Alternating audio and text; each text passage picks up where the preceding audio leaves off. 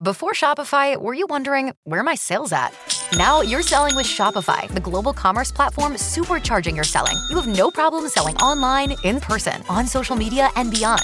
Gary, easy on the cha-ching. Oh, sorry, but my Shopify sales are through the roof. Start selling with Shopify today and discover how millions of businesses around the world use Shopify to ignite their selling. Sign up for a $1 per month trial period at shopify.com/listen. Shopify.com/listen.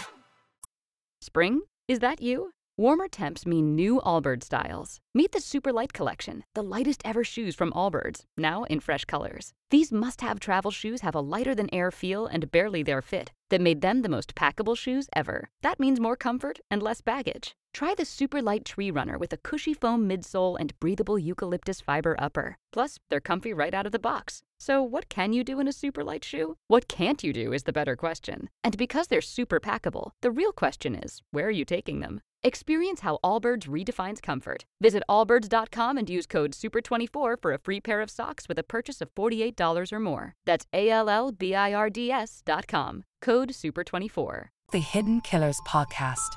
In this episode, we dive into the unsettling case of Jennifer Farber-Dulos, who vanished on May 24, 2019. Amidst a divorce and custody battle, her estranged husband, Fotis Dulos, and his partner, Michelle Troconis, became the center of a shocking conspiracy. Today, we bring you up to the moment coverage from the courtroom as Troconis faces trial, accused of a role in this presumed murder. All rise. This English paper is now in the back section. Good afternoon. Please be seated. Thank you. Judge, before the jury comes out, I just wanted to play something on the record. The state's, except when they're playing the video, the state's direct of this witness from both Friday, from all of Friday, including, I think, Thursday when he started, or whenever he started, all had to do with what other police told him. When I objected on hearsay grounds, and the state said, well, it goes to the effect on his investigation, the court overruled my objections.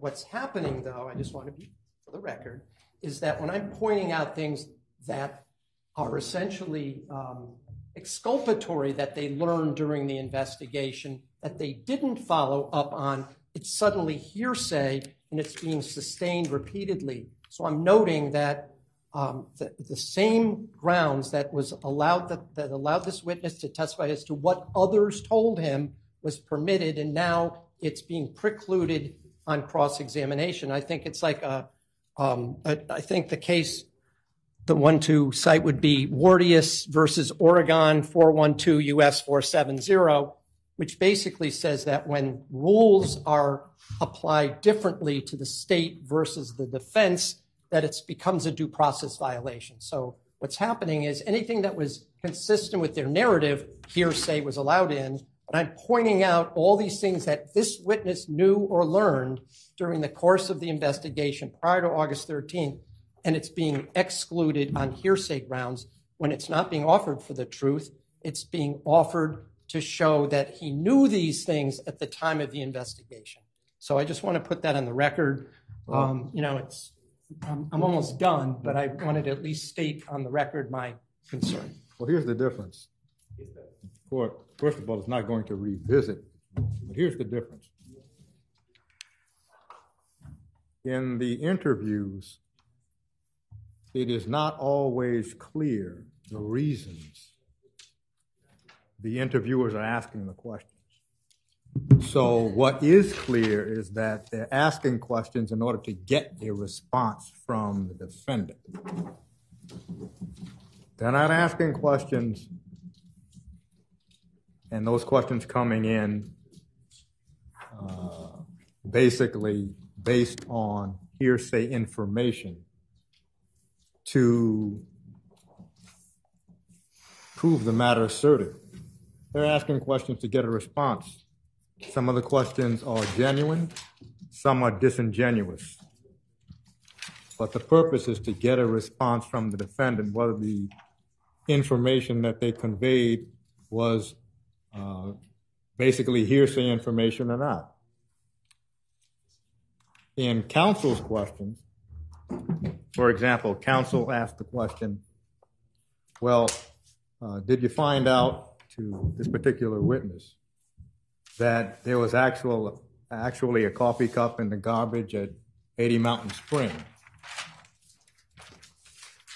That's not to get a response from the witness. That's to prove that there was a coffee cup in the garbage at 80 Mountain Spring. The questions that are based on hearsay asked during the interview elicited responses whether those questions were genuine or not. That means whether they were truthful or not. In this court's view, the questions asked by counsel essentially are efforts to get in hearsay statements for the truth of the matter asserted in those statements. That's the difference. Judge, can I also just be heard on an issue Yes. very briefly? Judge, at sidebar, I had raised an objection to one of Attorney Schoenhorn's questions earlier because essentially Attorney Schoenhorn asked a question for which there was no factual basis to ask. Specifically, he asked Detective Kimball, isn't it true that, and words to this effect, Judge, because I don't remember the exact question, that by August 13th, you would have known that my client's phone records showed a incoming call from Enterprise Rental. And I pointed out at sidebar on May 28th, and I pointed out at sidebar that those particular records, which were subsequently suppressed, only went until May 27th. So there was no factual basis for that particular question to assume that the detective would have known that on August 13th. When I raised this at sidebar, the defense's response was you didn't basically object fast enough. And I just want to know, and the state, incidentally, the other day had the fortitude to say that we had made an error when we asked a question and we moved to strike. And I want to know if the defense is similarly going to say that they made an error in that question and the state will join in their motion to strike because that was not an appropriate question. There was no factual basis for it. I'll just say I don't even know for a fact that that those records only went through May 27th would be what, 1 day or 2 days prior. No, 1 day prior. I may know that, but I'm not willing to say that without knowing that that's the date that we're talking about. I thought the records were through May 31st. So I don't have those records here to know that, in fact, they didn't include the next day.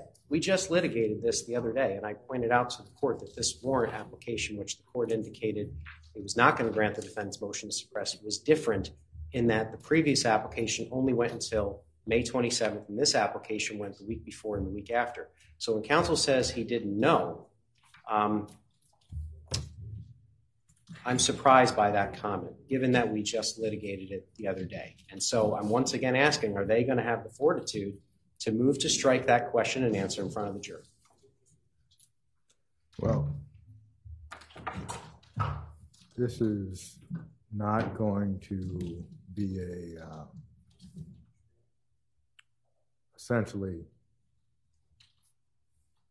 a test of any counsel's fortitude, moral or otherwise. This court responds to objections as they are made. So it would not be possible for this court to know at any particular time, having this being almost the fifth complete week of testimony, whether something constituted facts not in evidence. So again, this court will rule on objections in a timely fashion when they're made in a timely fashion. Can we bring the jury up?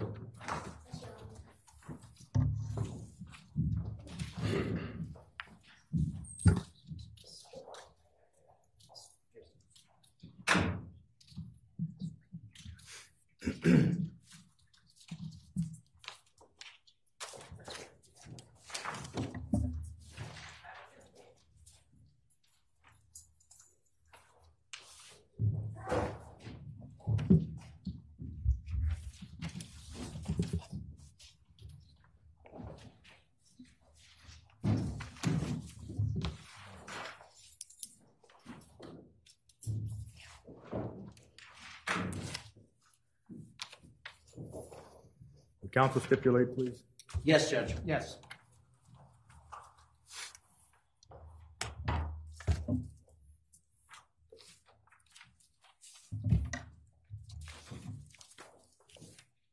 Officer Kimball, I just want to maybe correct. I referred earlier when I was asking about the call to Enterprise to AT&T Records, but you in fact had other information that you confirmed that she did in fact have to pick up her car that morning from Enterprise rental car, even if it wasn't from her phone records, correct?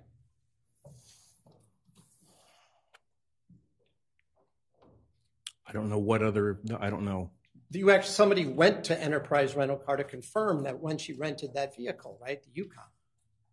Right? I believe so, but I don't have, off the top of my head, I don't have and you had other phone records of my clients from the phone that you knew that she'd received those calls that morning, that call at 9:15 from Enterprise, right? I don't know that. Okay. Let me just, I'm going to finish up on, just have a few more questions about Russell Speeder. Michelle told you that she picked up Fotis Doulos at the Russell Speeder after he went in, right? In this interview, correct? Yes. That she told you she never went in, right? Yes. She told you she didn't even know he had paid with cash, right? Yes. And she told you that when she picked him up, they went right down to see Attorney Bowman down in Westport, right? Yes.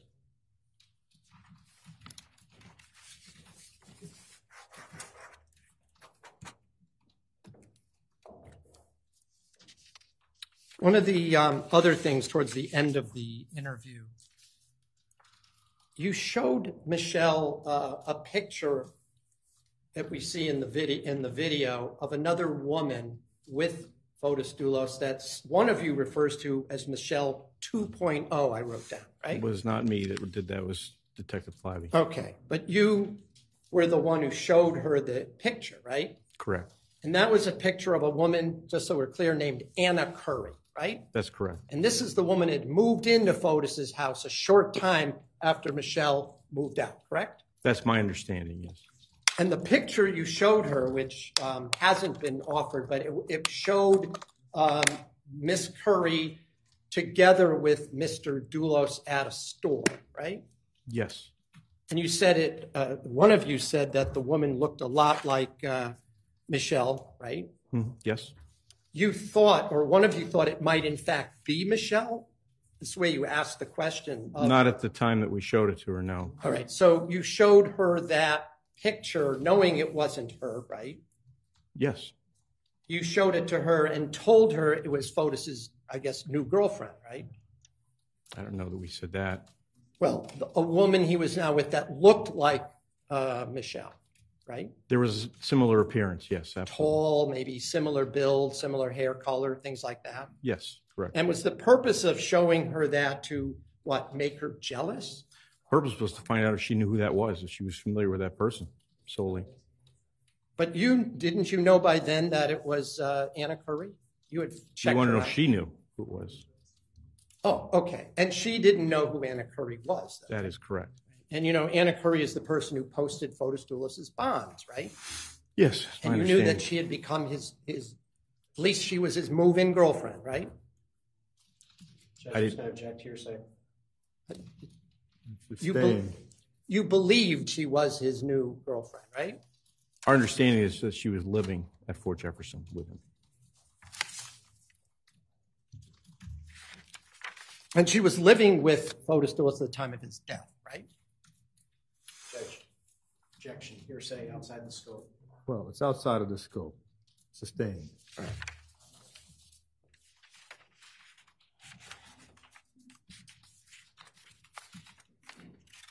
Who asked the question whether or not that it might be by design that she looks like you? Who asked that question? Well, first of all, that's not a question. Well, I don't know who said that. I'm not sure who said that, but it's not a question. The statement that was made to her, I'm saying that suggesting that it might be by design that she looks like you don't know who that is. what was the reason for that statement being made at that time to Michelle? I don't remember who said it, so I can't speak to that. Did you suggest, or was it Mr. Detective Clabby who said that maybe he's trying to set you up? I remember that being said. Again, I don't remember who said it. In any event, you knew that wasn't Michelle in that picture at the store, right? Correct. And then I'm just going to ask a couple more questions. Now, when Michelle indicated to you that on the morning of May 24th, she had gone to the Stop and Shop, correct? Correct. And she reiterated that during this interview, correct? Correct. You actually had a copy of the receipt from the Stop and Shop showing, in fact, what she had bought and when she had bought it, right? I didn't have one in that interview. But you had it, pictures were taken of it, that you had seen what the evidentiary services people took pictures of, right? I don't remember whether pictures were taken of it. All right, I'm going to mark this by D.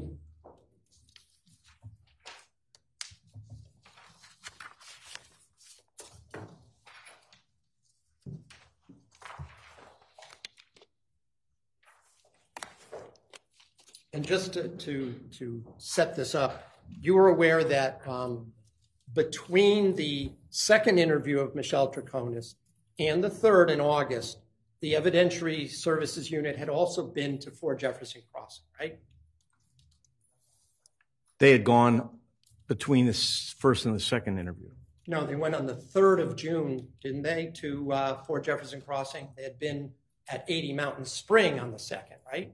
Just trying to refresh your recollection. The 3rd of June is between the first and second interview, right? You're right, and I'm wrong. Yes, they'd gone between those 2 interviews, correct? That's and between interviews 2 and 3. Yes. Or 1 and 2, excuse me. Right, and you're aware they took pictures of a lot of documents, right? Yes. And we already saw today the timeline, that the photocopies of the timelines, correct? Yes. I don't have an objection to this offer. Do you have a color? I printed it off my exhibits. So exhibit NN is full. I'm just going to show you. There are a couple of receipts. You were aware that the evidentiary services unit had taken pictures of documents they found in the house, right? In general, I'm aware of that, yes. Right. And you'll see that this side, I'll show you, is the Stop and Shop. Is a photocopy of the picture they took. So I'll just be clear. This is not the original document. It's just a photo of a receipt, right? That's the way it appears, yes. Yeah, and you'll see that it lists the address as Bushy Hill. Bushy Hill Road in Simsbury. You see that? Yes. And it shows that the time of the purchase was May 24th at 10:01 a.m., correct? I see that, yes. And it shows she bought stuff at the cheese shop, the deli, the produce, and then it says seafood. It says SB, raw, 2 pounds. Maybe that's sea bass. I don't know. Entry of it there, right? I see that, yes. And that she used her American Express card to pay for that, right? Yes. And on the same photograph, they also took a picture of the Starbucks receipt, right? Apparently. And that was the May 24th at 7:59 p.m. It shows exactly what was purchased at the Starbucks, right? Yes. And specifically also included that she paid with a MasterCard, right? Yes. And there was also officers viewed video of the of Michelle entering the Stop and Shop, correct? Yes.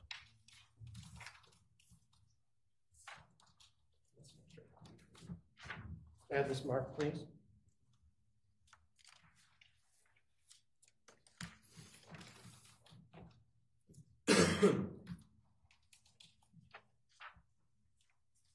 And showing what's been marked as Exhibit 00.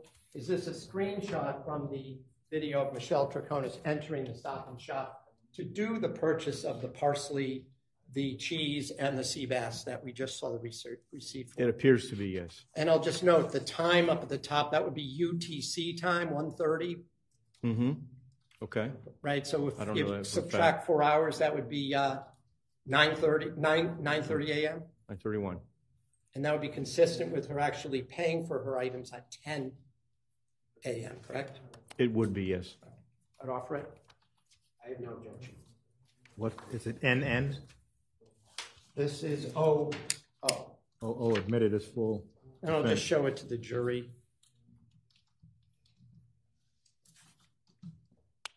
And again, it shows Ms. Troconis talking on the telephone, or appears to be having her phone up at her ear as she enters the store, correct? That's what it appears to be, yes. Okay.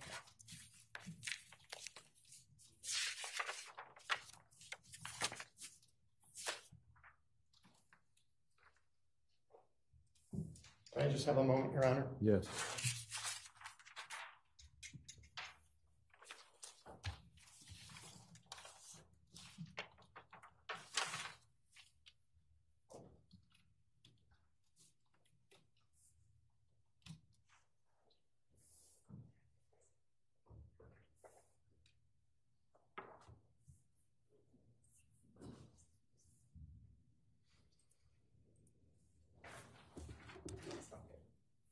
I just have a couple of just follow-up questions. You had previously testified that you had become the lead investigator sometime between the first and the second interviews in 2019. Is that correct? I don't remember testifying that. I'm not sure what date I was made the lead investigator. All right. But in any event, you were the lead investigator as of August 13th, 2019. Yes, right? that's true. And so that any decisions that were made regarding moving forward on investigation or making arrests was made by you in consultation with others, correct? It was made by my sergeant in consultation with me. And with the state's attorney's office, and with right? the state's attorney. Okay. So you couldn't do any of this just on your own, right? Absolutely correct. So this was a collaborative effort on your part with your sergeant and the state's attorney. Correct. Mr. Colangelo at the time, right? Correct. I have no further questions. Thank you.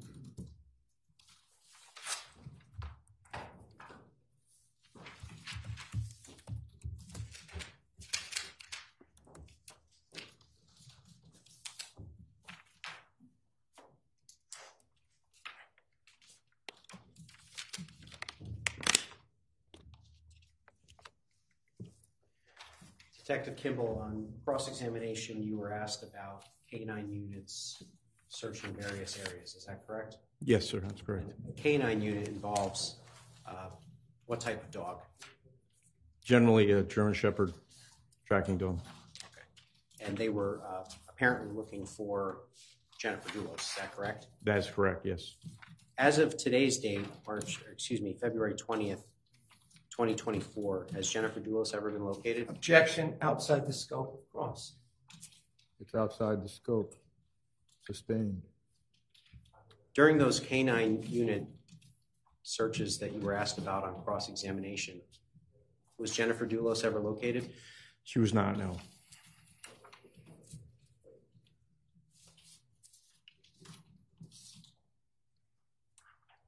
You were asked on cross-examination about the fact that it was actually the defendant who brought to your attention in the third interview that she had answered Mr. Doulos' phone. Do you recall those questions? Yes. What did the defendant say about Mr. Doulos' phone on June 6, 2019? I asked her, she knew. Objection asked and answered. Well, the preliminary question was, in the interview on August 13th, it was the defendant who stated that she responded to the call of Mr. Doulos' phone, or on Mr. Doulos' phone. The next question is, what did she say on the 6th of June?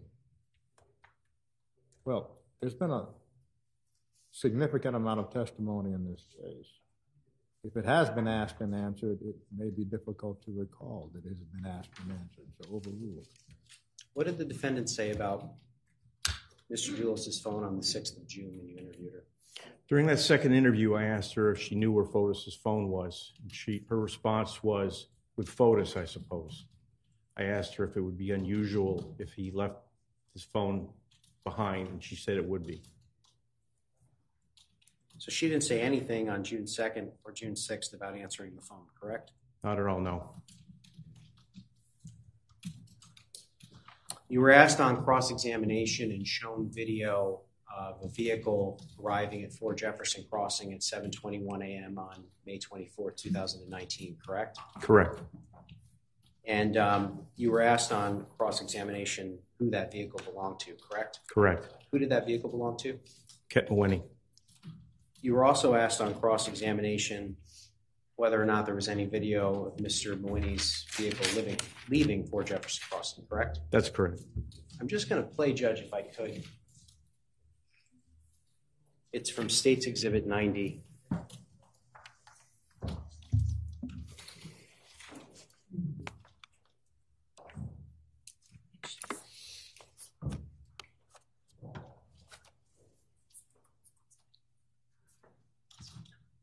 So this is State's Exhibit 90. There's a video entitled Swanson Video 4. I'm just going to play this video.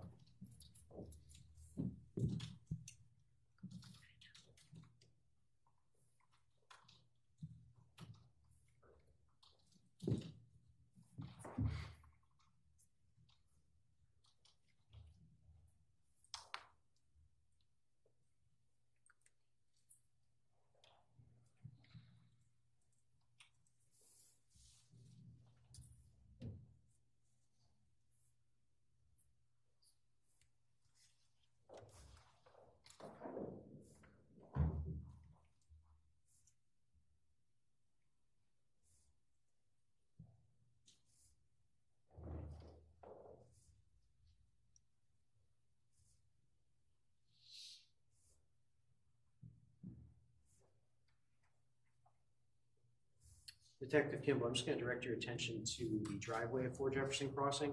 Okay. Does that appear to be Kent Mawini's vehicle leaving? It does, yes. Could you note the time for the jury? 8:44 a.m. on the 24th of May.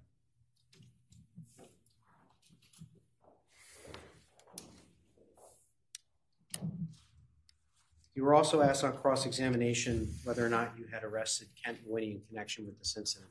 Yes. Do you recall that question? I do. What did you arrest Kent Mawini for? Kent Mawini was arrested for conspiracy to commit murder in connection with the murder of Jennifer Doulos. And are those charges still pending? They are still pending, yes.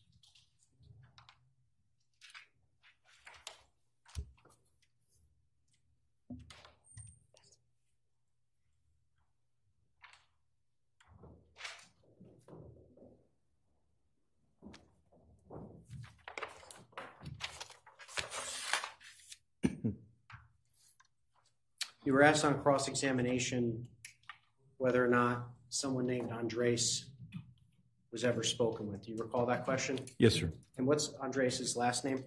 The best of my ability, it's Tutsiartis. And did he wish to cooperate with the investigation? Objection, hearsay. Well, the testimony has already been adduced that the gentleman declined to cooperate. So, overruled. Did he cooperate? He did not cooperate, no.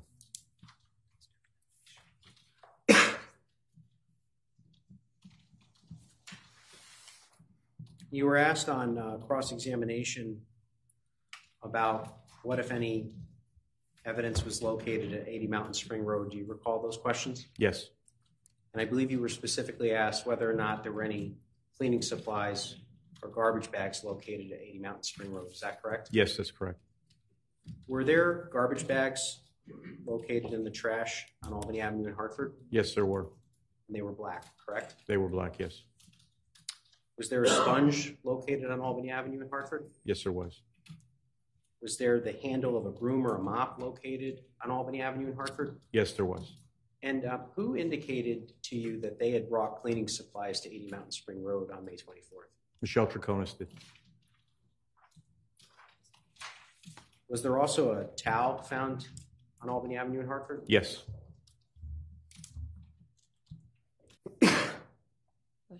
You were asked on cross-examination whether or not the defendant had ever been asked about the Tacoma key or the fact that she had brought it back to 80 Mountain Spring Road in either of her first two police interviews. Do you recall that question? Yes. On June 2nd, 2019, when you interviewed the defendant, were you aware that the Tacoma had been at 80 Mountain Spring Road? We were not, no. And did the defendant share that detail with you? She did not. So how could you possibly ask her that question? Exactly. Objection, argumentative. Well, answer to that question is self-serving. Sustained. Did she share with you that the Tacoma was at 80 Mountain Spring Road during the June 6th interview? No. Incidentally, you were asked whether or not on August 13th, 2019, if you were aware of surveillance footage showing the Toyota Tacoma leaving at approximately 5:30 or so in the morning. Do you recall those questions? I do remember. When was that surveillance footage located by state police personnel?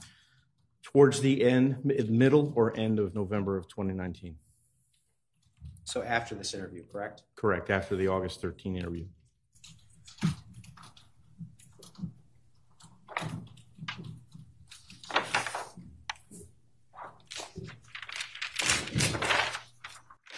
You were asked some questions on cross-examination about affidavits that you submitted in support of warrants in this case. Do you recall those questions? Yes. Detective, could you maybe characterize the nature of this case in terms of the amount of information that you were receiving as the lead detective? Objection, vague. Well,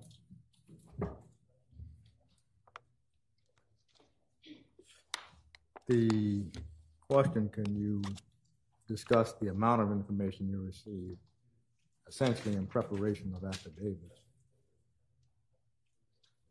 There can be a very short answer, such as tons.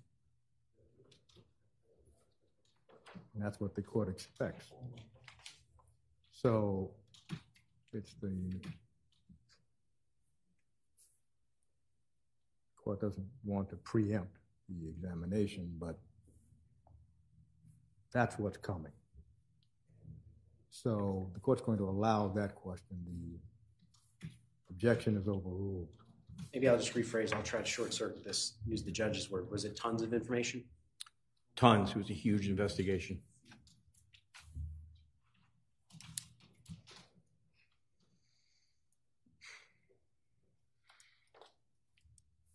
You were asked on cross-examination about the log entry at the car wash. Do you recall those questions? Yes, I recall. And I believe you were given an opportunity to review Detective Clabby's report. Is that correct? That's correct. And you were then asked whether or not the first entry on the log was incorrect. Is that correct? That's correct. But there was a second entry as well, correct? There was, yes. And that was mentioned in Detective Clabby's report? Yes, it was. And was that correct? That entry was correct. If I could just have the log.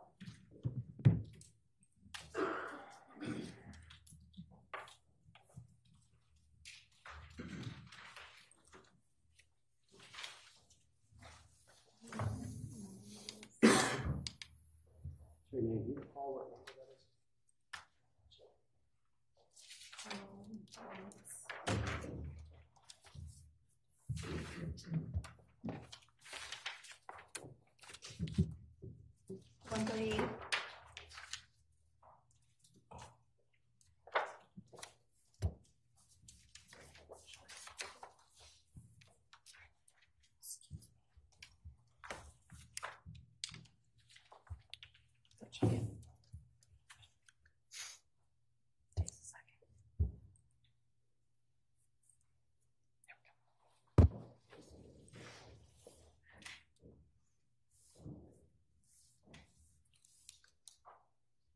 So, Detective, you had an opportunity to review Detective Clabby's report, and you were asked about a wrong entry and a correct entry, correct? Yes, correct. All right, I'm just going to ask if you could just step down and, based on what you read in the report, can you indicate to the jury what the correct entry was? Correct entry appears to be on this line. This is Michelle Troconis' phone number. The vehicle description is blank. The time is 9:14.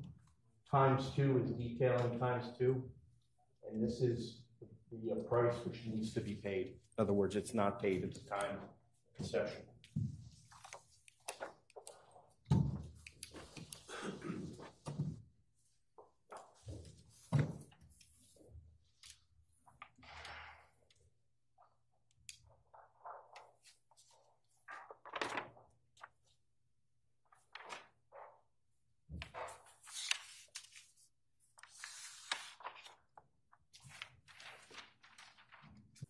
I want to just direct your attention to earlier on in the interview. I don't have the exact timestamp. And you were asked some questions on cross-examination about the smoke from the chimney. Do you recall those questions? Yes. Now, you spoke with the defendant about her movements back and forth between 80 Mountain and 4 Jefferson Crossing during the third interview, correct? Correct. And at one point, you indicated to her that you were trying to figure out basically what she was doing to try to account for her time, correct? That's correct, yes. And at that point in the interview, did the defendant ever say to you that she had lit a fire at that point? No. She mentioned maybe being on her computer, I think, correct? Yes.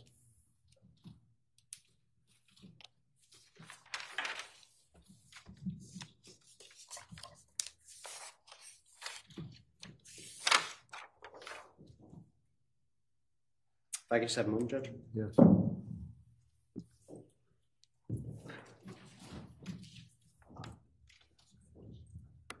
Nothing further, Judge.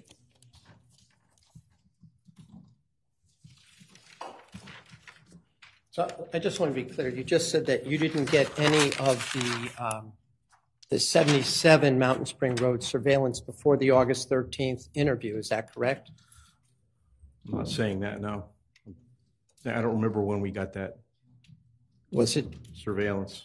when I mean the video from across from Right, 80 from Mountain Spring? 77 Mountain Spring Road looking at 80. I don't Yeah. remember when we obtained that video. Oh, so it may have been before the August 13th interview. It may have been. In any event, you know, those are the videos you narrated last week, right? That's correct, yes. You can't tell who's driving any of those vehicles from watching the video, correct? No, we just know because your defendant, your client telling us who was driving them. Right. But other than that, you can't tell just by watching, right? No? You can't tell what's inside any of those cars either from the video, can you? No, you cannot. Or who's bringing what at what point, correct? No, we have to rely on her description. There may be one additional question.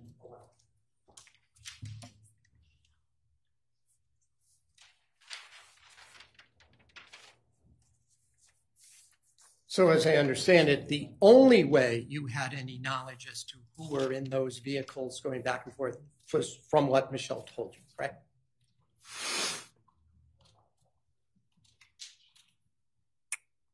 We saw individuals walking at the along the ribbon line. Mm-hmm. So yes, it's essentially yes. The answer to your question. All right, thank you. No further questions. I have nothing on that, Judge. Detective Kimball, you may step down. Thank you.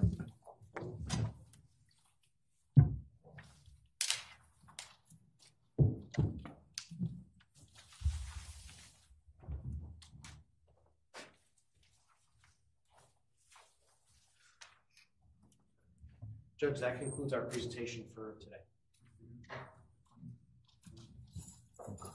There are witnesses expected by the state tomorrow. We have one witness in the morning, Judge.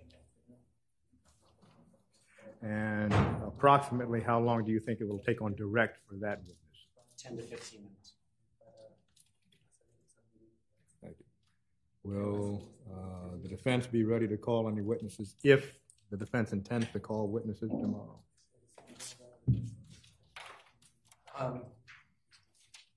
Yes, there are obviously some matters at the close of the state's case that have to be taken up outside the presence of the jury, but yes. Okay, thank you. So, ladies and gentlemen, we will reconvene tomorrow at 10 o'clock. Thank you for your attention. Please do not discuss the case nor follow media about the case. Have a good evening.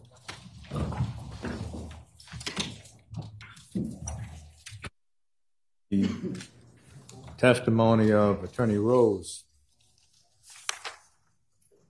That motion was signed by Attorney Patrick Jennings of the Met Law Group. The court is going to have to take up that motion to quash tomorrow. So we are going to begin tomorrow before the jury comes in at 9:30. Your Honor, I spoke to Attorney Ment yesterday. After discussing with him, I just got notice about the motion. I didn't receive it yet. He said he faxed it to my office, but of course I'm here. After speaking with Attorney Ment, we do not, I think a lot of it, I don't want to speak without actually looking at the motion, but since he verbally told me what it was about, I don't think it's going to require any kind of a hearing. I don't anticipate, in light of Your Honor's previous rulings, we're not going to get into the custody hearings that took place in May of 2019 in the divorce court, because the court has already made clear that that's not admissible. So I already told that to Attorney Ment. I don't anticipate getting into any privileged communications between Mr. Doulos and his lawyer. In evidence already, there are certain communications, some of which involve Mr. Rose, and I'm just going to have him identify them and when they were sent. I can ask him about any advice that was given to him in a legal sense. So I think Attorney Rose will be on the stand for maybe 20, 25 minutes just to confirm when things happened and in what order they happened, and that's basically it. Well, in this court's view, that wouldn't take 25 minutes.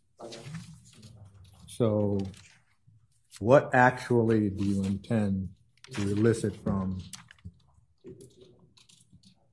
Attorney Rose?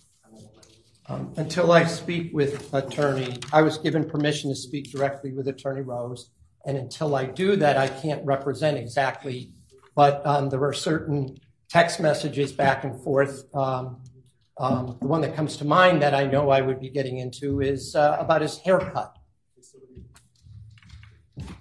Well,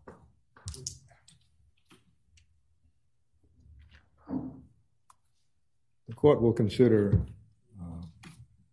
after you talk to Attorney Rose, arguments tomorrow, but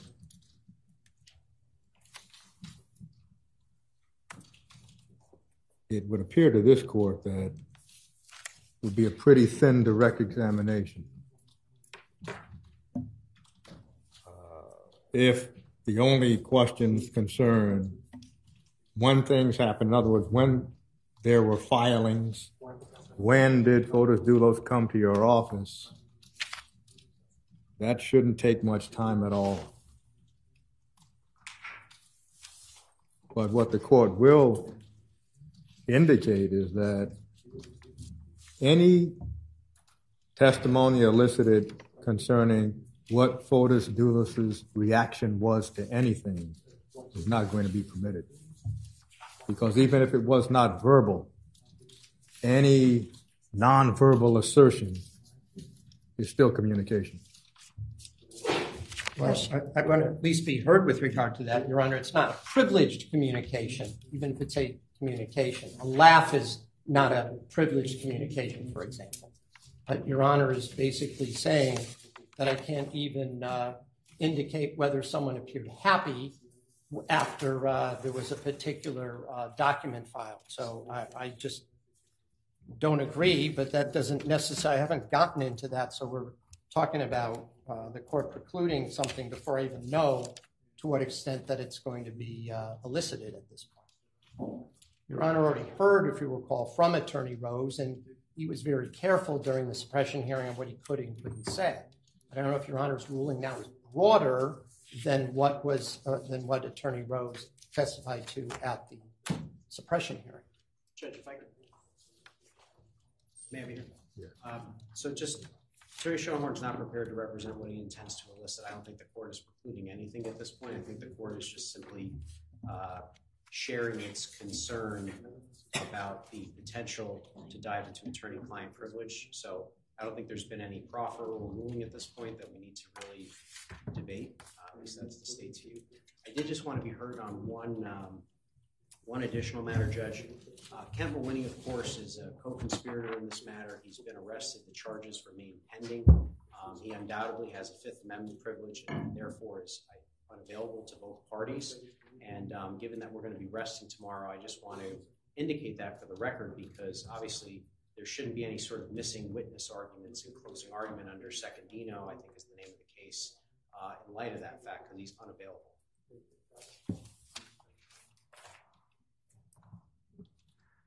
Of course, unavailable does not mean he's missing. Unavailable means he's going to invoke his privilege. The court just wants to also go over how it intends to proceed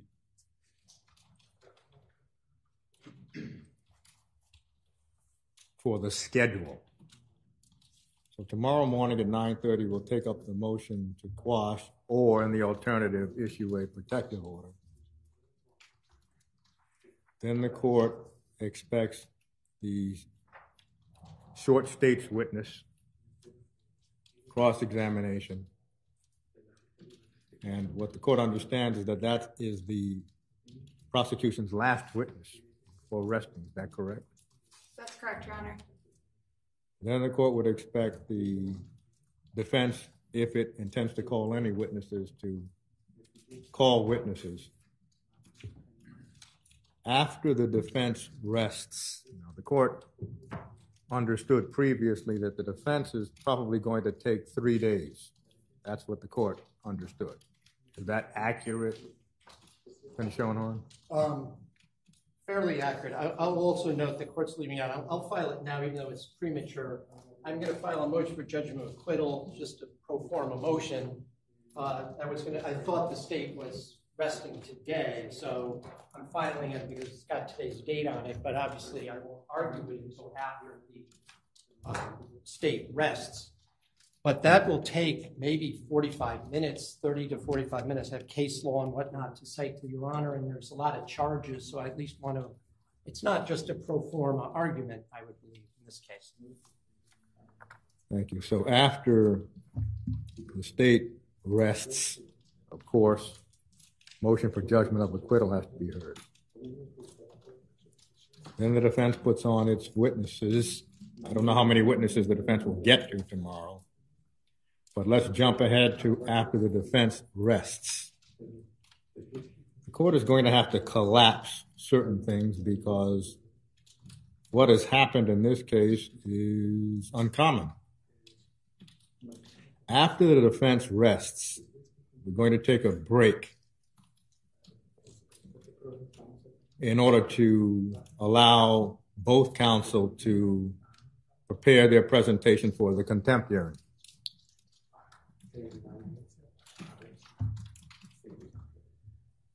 Now, the court does not know if all of that can be done the same day, but that's going to be the order right now. The court did not want to proceed with a contempt hearing interrupting the defense case. Only after the defense rests. The court will indicate today that the contempt hearing, if a contempt finding is made, is not going to impose a sanction at that time. Because that is a sanction that would be imposed if there was one to be imposed before closing arguments, and the court does not want to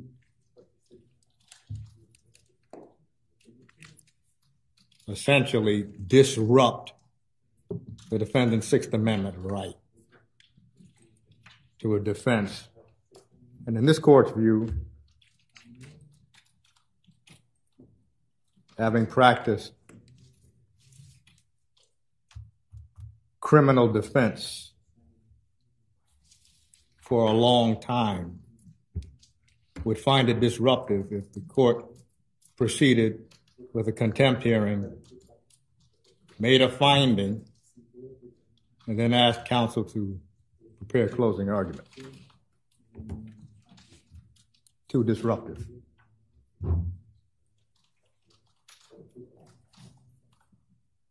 That's how the court intends to proceed. And then, of course, we'd have to proceed with a charge conference. So there are many, as the cliche goes, moving parts here. The court wants to try to make sure that the jury is not surprised and informed that, well, we're going to be here a lot longer than March 1st. So that's the reason the court has to proceed this way. If there is a finding of contempt,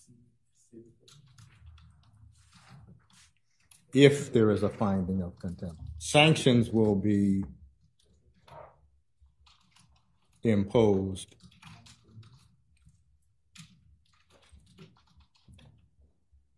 when a verdict is returned, whether it's guilty or not guilty, on all of the counts. Tomorrow, 9:30, we'll take up the motion to quash. Is the attorney that filed the motion going to be here? I mean, The court does not know. have they been notified? Because I would say that The court does not know. This was just handed to the court right before the court came into the session. there's one other thing I did want to at least bring to Your Honor's attention. Attorney Felsen and I have decided that in light of the nature of that allegation, that it would be inappropriate for either of us to represent Ms. Troconis, and then she has been reaching out to other counsel who will be, depending on when that hearing is scheduled, would be coming in. It's just, whatever happened during my cross-examination of one of the state's witnesses, and I just don't think it would be appropriate for us to represent her to the extent that puts us in a position that's certainly, I'm not going to say it's adverse to our client, but certainly puts us in a position where we may have information that is outside of what would normally be what you'd represent the client for.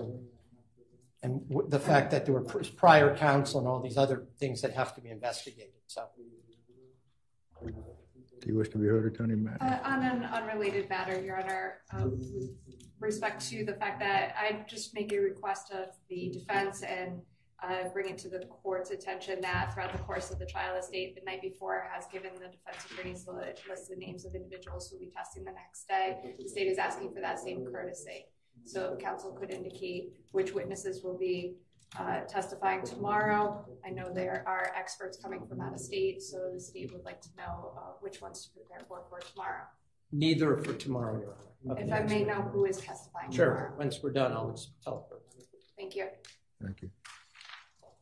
If there's nothing else, we will stand adjourned until tomorrow morning. The session will start at 9:30.